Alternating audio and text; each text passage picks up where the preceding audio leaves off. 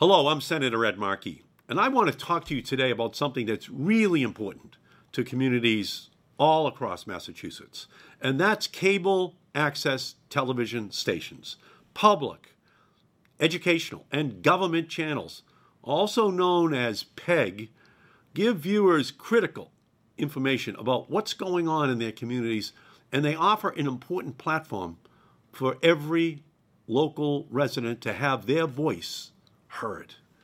From Falmouth to Framingham, from Pittsfield to Provincetown, local access television serves as our 21st century town squares where the issues of the day are discussed and people's voices can be heard.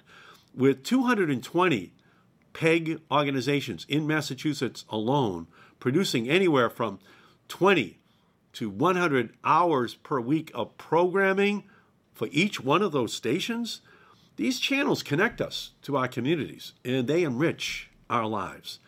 These channels monitor local city council meetings. They receive the latest news from nearby college campuses. They relay critical emergency alerts.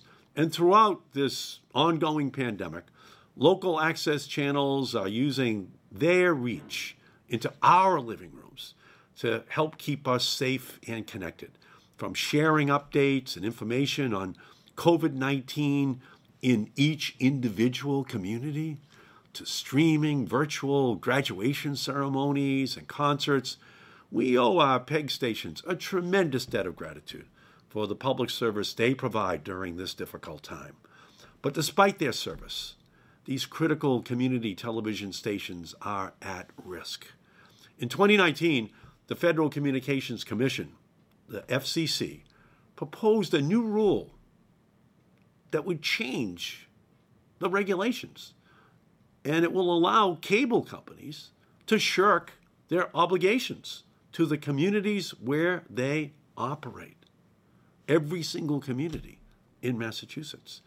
Because you see, currently, local governments are allowed to require cable companies to meet demonstrated community needs by providing contributions that benefit schools, public safety buildings, and community television stations.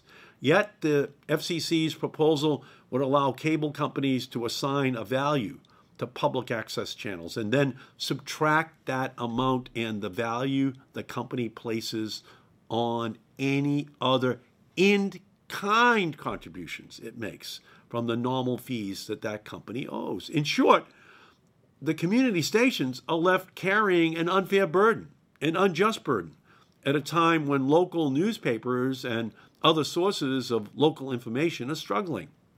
Now is the time when we should be exploring ways to expand, not subtract, from ways that residents can learn about their communities. This access to information is worth protecting, and that's why I am reintroducing the Protecting Community Television Act legislation that would ensure that community television channels receive the resources they need to educate, to inform local residents. My bill will ensure that in this era of increased media consolidation and globalization, that the public, educational, and government channels that lift up local voices and air programming most relevant to you and your family's lives are preserved. The movement across Massachusetts and the country is growing and echoing this call. And together, we're saying loud and clear that community television must be preserved. So thank you for your support. Thank you for tuning in. And thank you to what the PEG channels do for every community every single day. We have to fight to protect it. It's at the heart of democracy. It's at the heart of ensuring that every voice has a way in the community to be heard. So I'm with you. Let's win this battle. Thank you for everything that you're doing.